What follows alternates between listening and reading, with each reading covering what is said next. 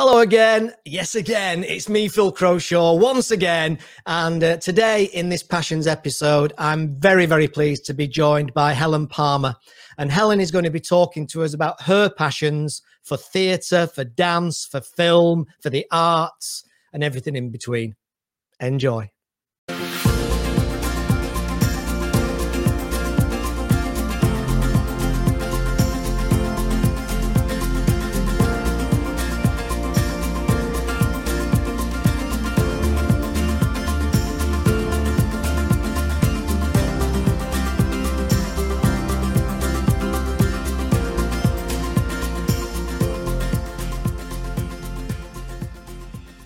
Hello, and yes, it's another edition of Passions. Gosh, the amount of value we're bringing to you people at the moment is off the scale. And I have another guest today, and today I'm joined by Helen Palmer.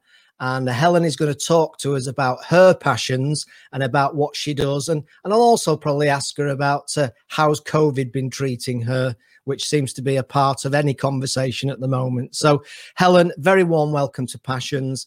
Tell us who you are and what your passion is. Hiya, Phil. Thanks for inviting me on today. So I'm a marketing and audience development consultant, and I work across arts, culture, heritage and tourism, mainly in the UK, a little bit internationally. I started out actually thinking I was going to work in the tourism industry, having done a tourism degree. But actually, I've had a passion for the arts in the broadest sense, and including film, which is a really big passion of mine, since I was a child. I have a twin brother, Andrew, who's also my business partner. And we were very lucky as kids to be taken to the theatre, to museums and historic houses and the cinema on a regular basis by our parents. And so I don't remember a time before having that passion, and to be able to turn that into a career. I didn't know that at school. Nobody tells you that you can work in the arts if you're not actually going to be an artist, a performer or a maker. And so it was only really when I was doing the final year of my tourism degree, and I took an arts management and a marketing module, that I thought, oh, hang on a minute, I could do this. And then, of course, the reality hits when you try and get into the sector. It's a very competitive sector to work in, despite the fact that the hours are not great and the pay on the whole is not great. But it's because of that passion for the subject matter.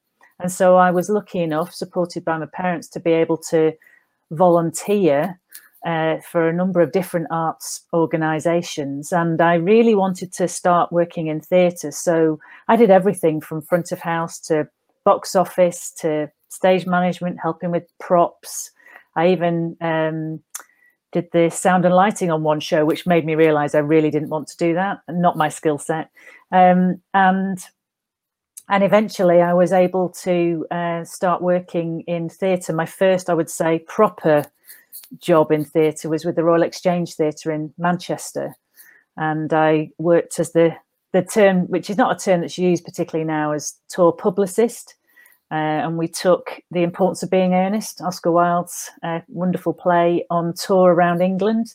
The Royal Exchange has a mobile tour unit which used to go out around the country, and it was an amazing experience. And as a result of that, I then got a job with the Library Theatre Company in Manchester, which is sadly no longer in existence, but that was two theatres, one in the basement of Central Library, hence the name, and the other in Wythenshawe, which is about 8 miles south of the city centre, called the Forum Theatre. Now that does exist, but not for theatre as we know it anymore.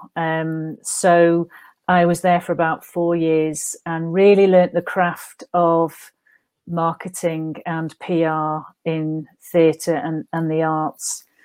And then I felt ready for a new challenge, and I moved to the Lowry, which is the major arts centre in Salford Quays. And I was fortunate to be there when the building was being built and set up the marketing and communications and box office function. I spent a lot of time on that site in a hard hat, wellies and a high-vis vest, crawling all over the building, taking people round. I always maintained that when it opened, I knew the building better as a building site than an actual working theatre and art gallery, etc., etc. But I decided that I didn't want to go back into a venue or an arts organisation full time. I'd really got the bug for what I'd class as project-based work, something that's involved in the setting up of something. And maybe had a finish. Maybe you could stand back and go, wow, and then move on to the next one.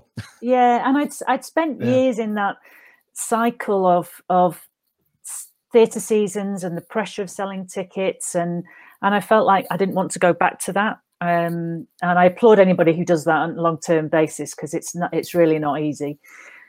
And so I went freelance, and I was freelance on my own for about 6 years. And one of my big projects in that was setting up and being part of the delivery team for Manchester's 2002 Commonwealth Games cultural programme, which was an extraordinary experience. And we were working across the northwest of England, but I was part funded by the Commonwealth Games team.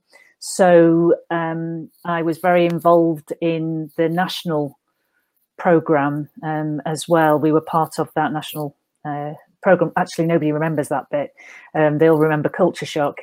And the brilliant thing is that so many of the organisations that we worked with, the legacy is still visible. And years later, I was then part of setting up the Manchester International Festival, which is a direct legacy of that Culture Shock programme. And I spent 4 years setting up and then being the marketing director for the first Manchester International Festival, which I'm hugely proud of, and has just gone from strength to strength. And partway through that process, because I realised that in order to be able to do that properly, I would have to go full time for the last year. At a time when my brother, who had worked in the arts, my brother worked for in the museums and visual arts sector in marketing, clearly a twin thing, I don't know, on being brought up with that passion. He'd then gone to work in some marketing agencies and was missing working in the arts. And I'd got too much work. I couldn't deal with it all. And so very quickly we decided to go into business together. And it meant that Andrew could look after the clients that I had. And so that I had a business when I came out of Manchester International Festival. Because again, I was asked to stay, as I had been with the Lowry. And I thought, apart from the fact it nearly killed me, I have to say it was we were a relatively small team for the scale of what we were doing, and I was responsible for marketing, communications, box office, volunteering, and it was brilliant. It was an amazing experience, but I felt it was time to move on, and so that's when my brother and I set up Parma Squared. So that's been going now for over 15 years. And we work across the country, and we have a really interesting selection of clients that we work with. And then one of the projects that we were working on was something that turned into a website called creativetourist.com, which is a what's on listings website that promotes the cultural offer across the north. It started off promoting Manchester's museums and galleries, and then very quickly expanded. Because after Manchester International Festival, I was asked to go and lead the strategic marketing unit for Manchester at Marketing Manchester. So it was moving from the council into Marketing Manchester. So I went for about 3 months and was there for a couple of years, part-time as a consultant still. And I got to work on so many projects, not just in arts and culture and tourism, but working with Midas, the Inward Investment Agency, with all of the 10 boroughs of Greater Manchester, working on international projects, working with the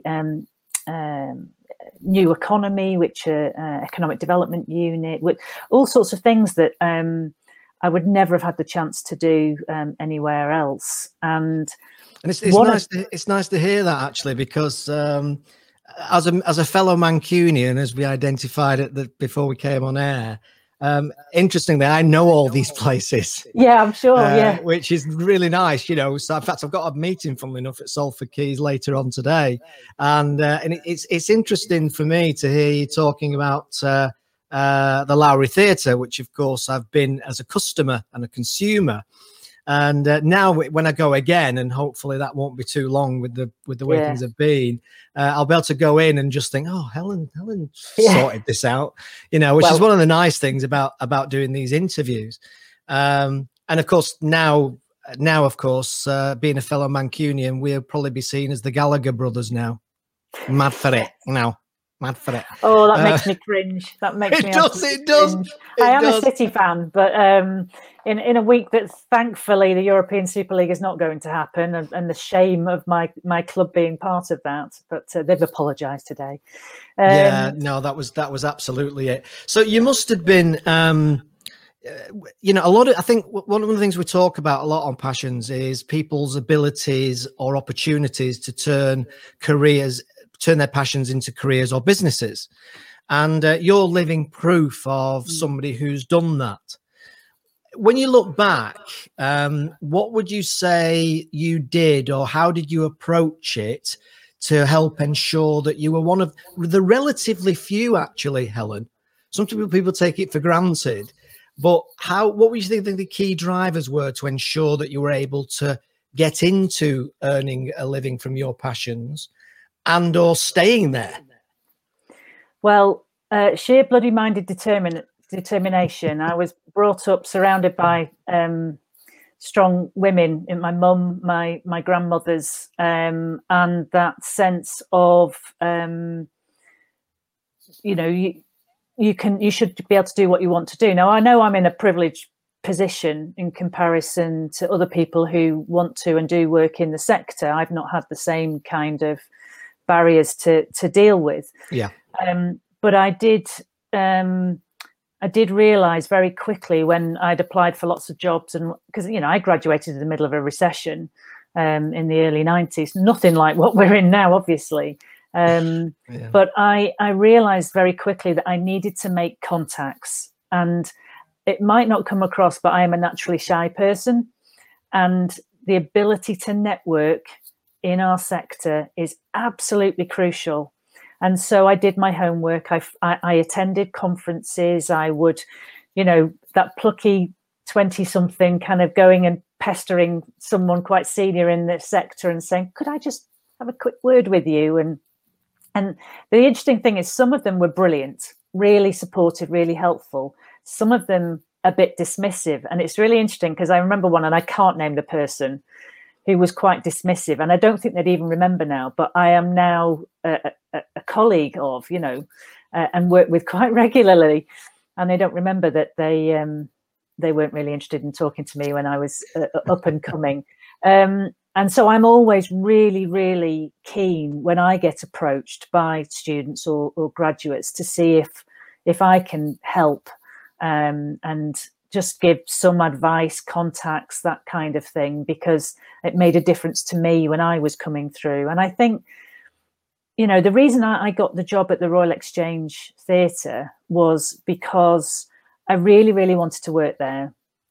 And so I joined the Friends organisation so that I could do volunteering. So I did front of house volunteering, and I volunteered in the costume hire department, and I got to know the teams. And then anytime jobs would come up, I would apply for the jobs. And I think in the end, they probably gave me a job just to shut me up. But I just worked very hard, and I did my research. I did my homework. I did all sorts of things just to really understand the sector that I wanted to work in. And, this was before the internet. So, that was, now it's so much easier. So it was very much that sense of, this is how our sector works. Word of mouth is so important in our sector. And whether that's right or wrong, it is still the way. It is still about who you know. And we still have too many people in our sector who've got in who don't necessarily have the skills and expertise, particularly on the marketing side. It drives me insane when I see people thinking it's just a route in to get to the department they really want to work in. Used to have that a lot when I worked in theatre, and it was really people wanting to be on the stage, and I'd say, well, this is not the department for you. So yeah, my long-winded answer to that question, Phil, is hard work, research, networking. Yeah, no, it's great that, because we provide something, a number of programs, consultancy, coaching, training type programs under the brand of Getting to Wow. And we utilize 12 key components that I've identified over years of research and interviews, about 600 in total now. Wow.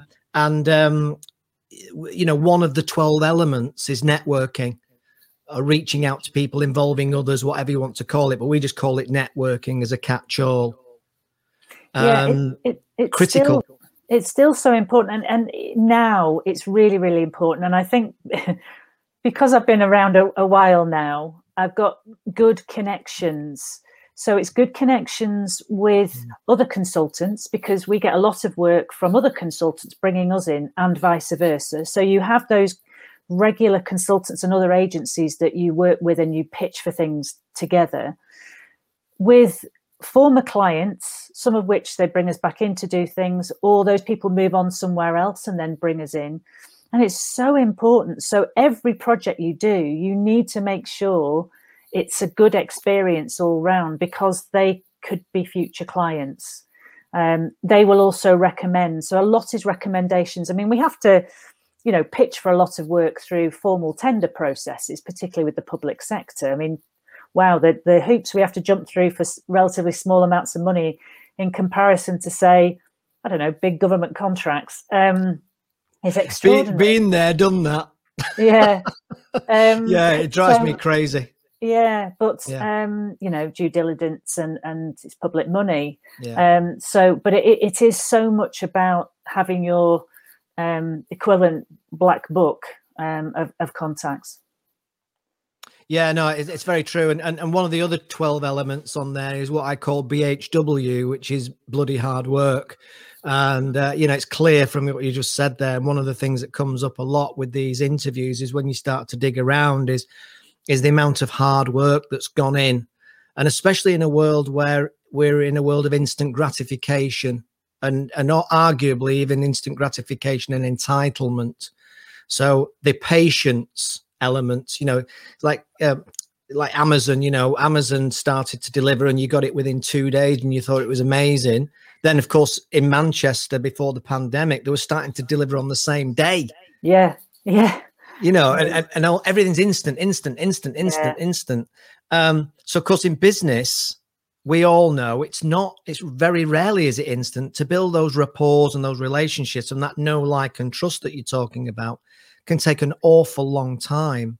Yeah. And I think, if you're going to work in this sector, you need to be a people person. You need to enjoy meeting lots of different people, understanding the politics around those relationships. And I have to say, I don't know if it's a slightly masochistic streak, but I do enjoy those kind of nitty-gritty, challenging discussions. I call them discussions that you can have with clients and stakeholders, a term we use a lot in our world, where you're working with partnerships with people with lots of different views and trying to bring them together in a kind of unified way so that they can work together going forward. So we work with a lot of, place is such a buzzword at the moment, but we've been doing it for years. So working in a geographical area where you're working with lots of partners and stakeholders, public, private sector, third sector, academic, you name it. And thinking about the purpose of that place and that destination and what it wants to achieve. So we do a lot of work around cultural tourism, heritage tourism, place branding, and destination marketing. And we actually, genuinely, it's another of our passions, because travel has always been a passion of mine, but I don't necessarily mean just international travel, which of course has ground to a halt, but discovering new places and getting under the skin of those places. And that's one of the things we try to do with our website, creativetourist.com, is when we talk about places, we want it to be more of an insider's view, and uncover those interesting cultural experiences that you might not necessarily find, as well as those, bigger, more established ones, because that's the thing that gets us excited. So if it gets us excited, we know it's going to get other people excited.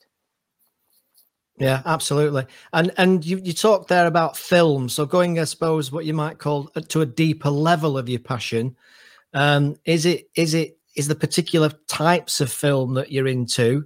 Is it Dirk Bogarde, or showing me age now, or Paul Newman? I was lucky enough to meet him years and years ago when he did a talk at the Royal Exchange Theatre. Lovely man, much smaller than you think. Wow, a bit like me, really. I'm a lot smaller than people think. They all ever see me on here, and I'm only 5'5". Anyway, that's another conversation. I'll tell you about how deep my passion for film is. In my spare time, I did a master's in film, in humanities, film, and a PhD, which I completed last year. Wow. Yeah. I'll be honest, if I knew what PhD entailed, I'm not sure I really would have started it. I just thought it was a master's, but bigger. It really isn't. So I don't know if you can see behind me over. Oh, get my finger right there. Yeah, I always have this problem as well. Yeah, that half poster there is actually a Portuguese lobby card for An Affair to Remember, starring Cary Grant and Deborah Kerr. So it's classic Hollywood, but my PhD was in Hollywood musicals. Which combines two of my passions of dance and film. Right. So musicals is something that you really love. Yeah. I have to say more of the older musicals rather than some of the contemporary musicals where a lot of them don't really do it for me. I love things where there's a really strong melody and wonderful lyrics and so I'm Seven Brides for Seven Brothers. Yeah. Is that a good example? Yeah. So, when I was little, because I did dance, I had a weak ankle when I was young. And so my mum, who was a school nurse and always looking for creative ideas, took me to dance classes to strengthen my ankle. And so I did ballet and tap as one of those little girls who did that. I still have my Royal Academy of Dance certificates and medals. So my passion for dance started very early. And I was torn between wanting to be Margot Fonteyn, who was a prima ballerina with the Royal Ballet, or Sid Charisse. Obviously, everybody remembers that green dress in Singing in the Rain. I was never going to be anywhere near either. But I maintained that passion. And funnily enough, when I was doing in the early years of my PhD, because it took me 7.5 years doing it very part-time, because there were some years I just was too busy with work and I couldn't do very much. And so I had to keep putting it down and picking it back up. And I realized how much I missed doing dance. So I started an adult ballet class again about 6 or 7 years ago. And I absolutely love it. I mean, I'm never going to be brilliant, but I love it. And it just, I feel it very much. It's an emotional connection for me. And it's very hard to describe how it makes me feel. But do you know what, Helen? You can tell. Yeah. Yeah. And it's true. I've done quite a few interviews now, and it's amazing how when you start to talk to people about their passions, they light up. Yeah. So here, wrong one. There is half of a picture that's different ballet costumes. So, and I've been so fortunate during lockdown to watch so much fantastic dance. And I've been really encouraged to see how so many dance companies have been really creative about choreographing for the camera. But also companies all over the world that I would never get to see their work, that I've always known about, or they might tour to the UK occasionally and they might come up to the Lowry. So that's been one. I mean, I was watching Ballet BC last night, who are Canada company. And so it's been one of the things that's helped me through COVID is watching old films. So I'm currently participating in hashtag Precode April on Twitter. So it's watching a Precode film every day and then talking about it on Twitter. And Carol Morley, who's a filmmaker originally from Stockport, who in the first 20 weeks of the first lockdown, she did a Friday film club where she chose a film that was publicly available that either was written or directed by a woman with a strong female cast or lead from all over the world, all different eras, and we watched that and chatted about it on Twitter. And it's going to be interesting in years to come. I think our memory of what it was like in those early days of COVID will start to dissipate. But in those early days where we really didn't know how long it was going to be, well, we still don't really know, but the kind of sense of isolation and disconnection, to have something like that to look forward to and connect with a community was so important. And it's like you've got a whole new group of friends that you've actually never met in person, but you have this shared common interest. When I look back, it's interesting you should say that, because when I look back at it, I was really excited. And that sounds awful because obviously on the health grounds and people were suffering and all the rest of it. So I'm parking that aside a minute. But I remember thinking, because I'm quite a creative person, and believe me, when I say creative, as my dad used to say, you couldn't draw your breath. So I can't draw, I can't art, but I am very creative business ideas wise. So the idea that clients were coming to me and saying, right, okay, we're in the deep doo-doo. We need your help to try and create some adapting, pivoting, they called it, or the cliche, didn't they?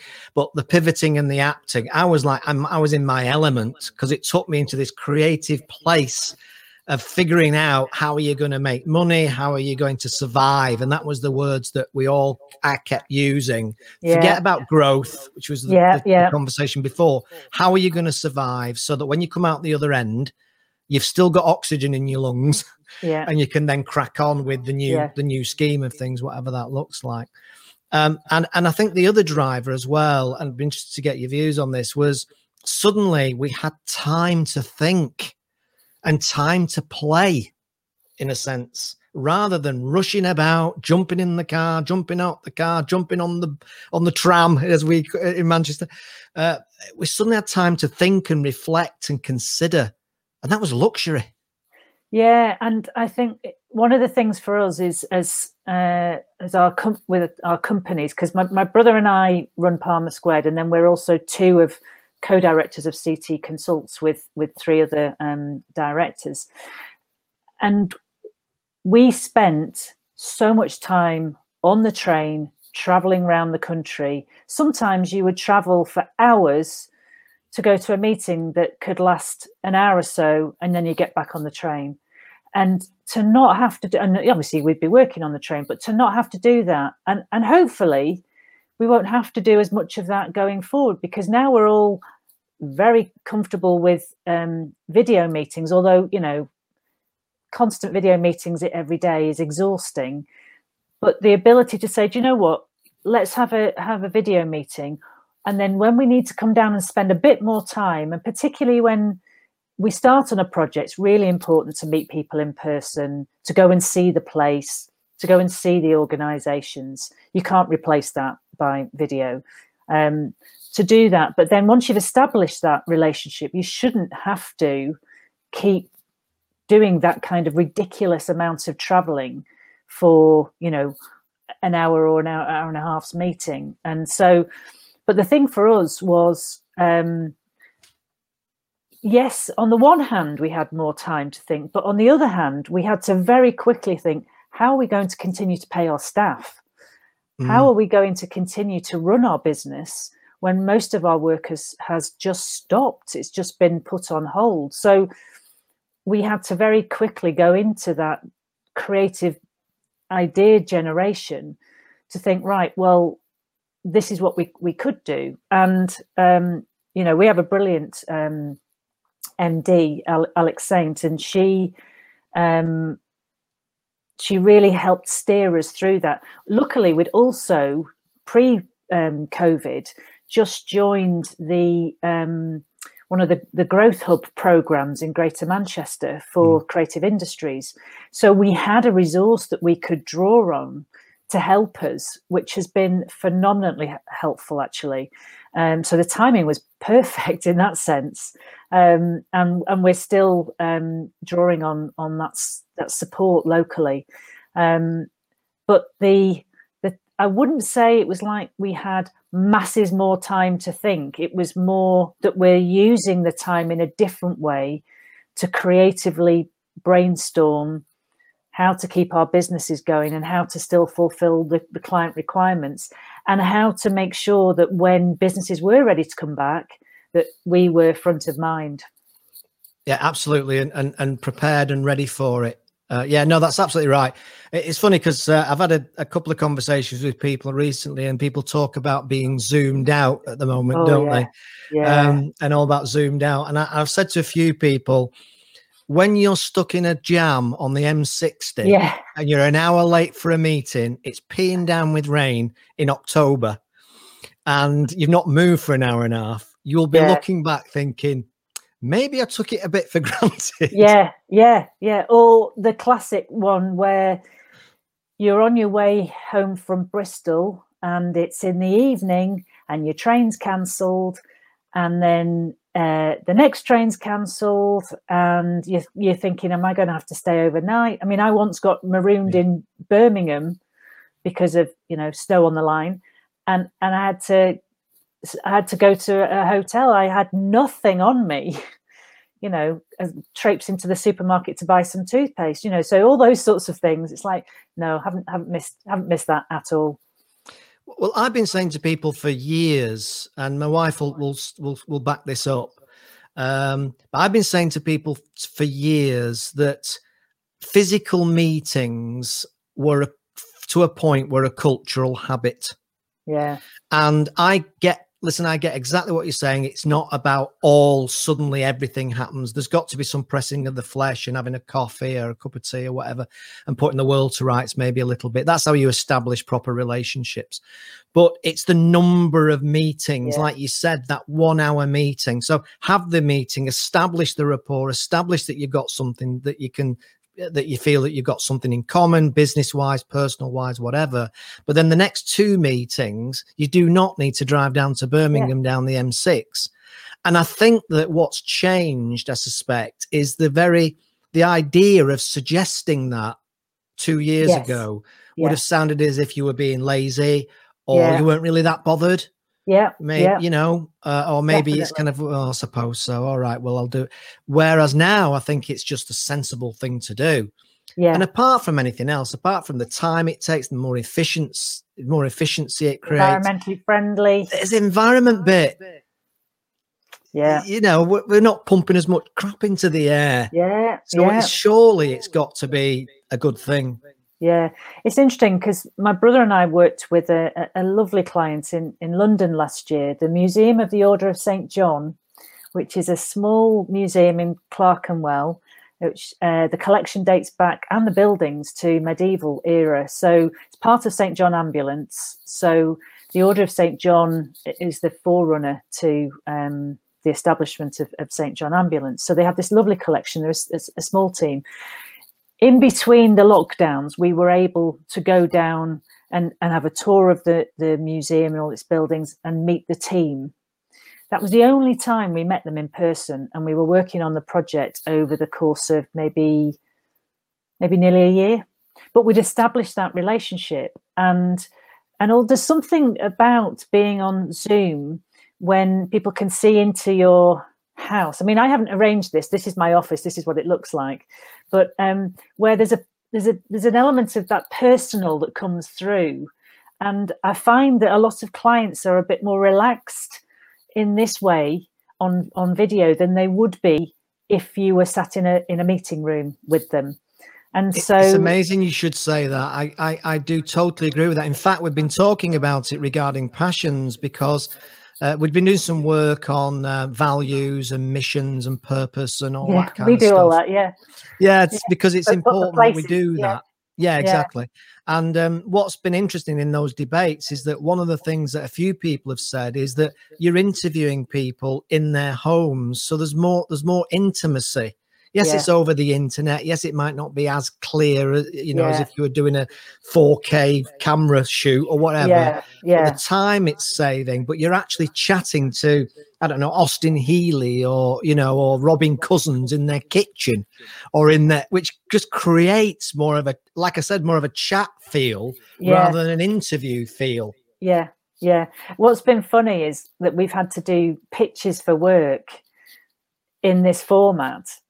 Now, that is a challenge, whether you're on the panel or you're being interviewed, because you're trying to watch different reactions on the screen and not interrupt people. And it's a very different dynamic. And what you find is quite often that sometimes it's almost more formal, because people are going, well, we've got these set questions and we're going to do it in this way. And it becomes, you don't get the same rapport you would get in person in that situation. So there are pluses and minuses.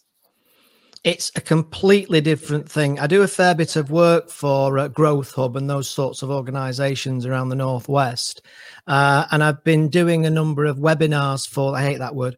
I've been doing a number of webinars or training sessions, if you like, sometimes 2-3 hours long in some cases. And you've got 20, 30, 40 people that you are trying to train and teach and inspire and everything else. And I'm quite fortunate, I think, because I managed to make that progression relatively quickly. But I do know some of the people who are used to delivering that in classroom environments have really struggled. Yeah. And I think it's just because I'm crazy and a bit nuts. So I've got that energy going on, it's just in me, which helps, of course, in these situations. I do some regular training for the Arts Marketing Association, and there's a small scale development program they do for smaller arts organizations that don't necessarily have a dedicated marketing person. So it's for chief execs to think about audiences.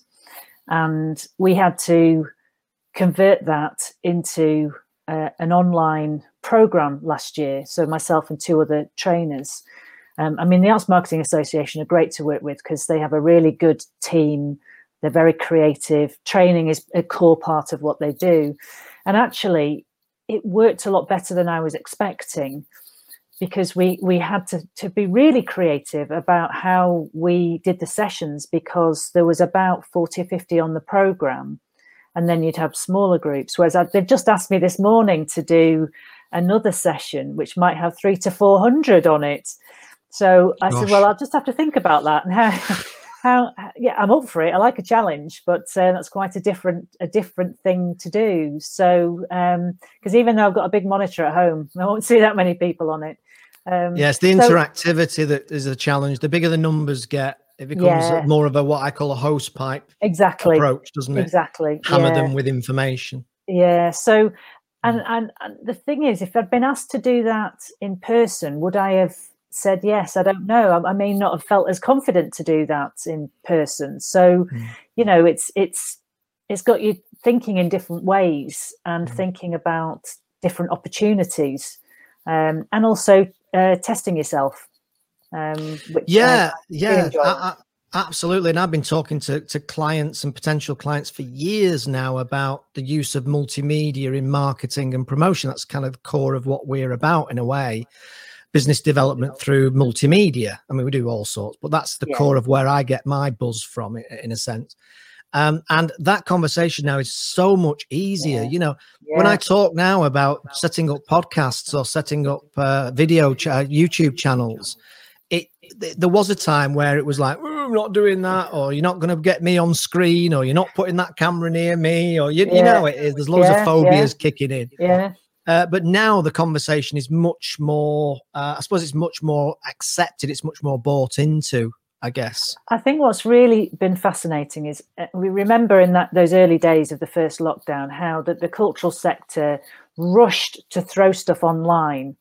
And there was so much stuff, and I have to say there was a lot that wasn't very good, and it made me cringe to see organizations doing that. They didn't stop to think about their brand, about what they should be doing.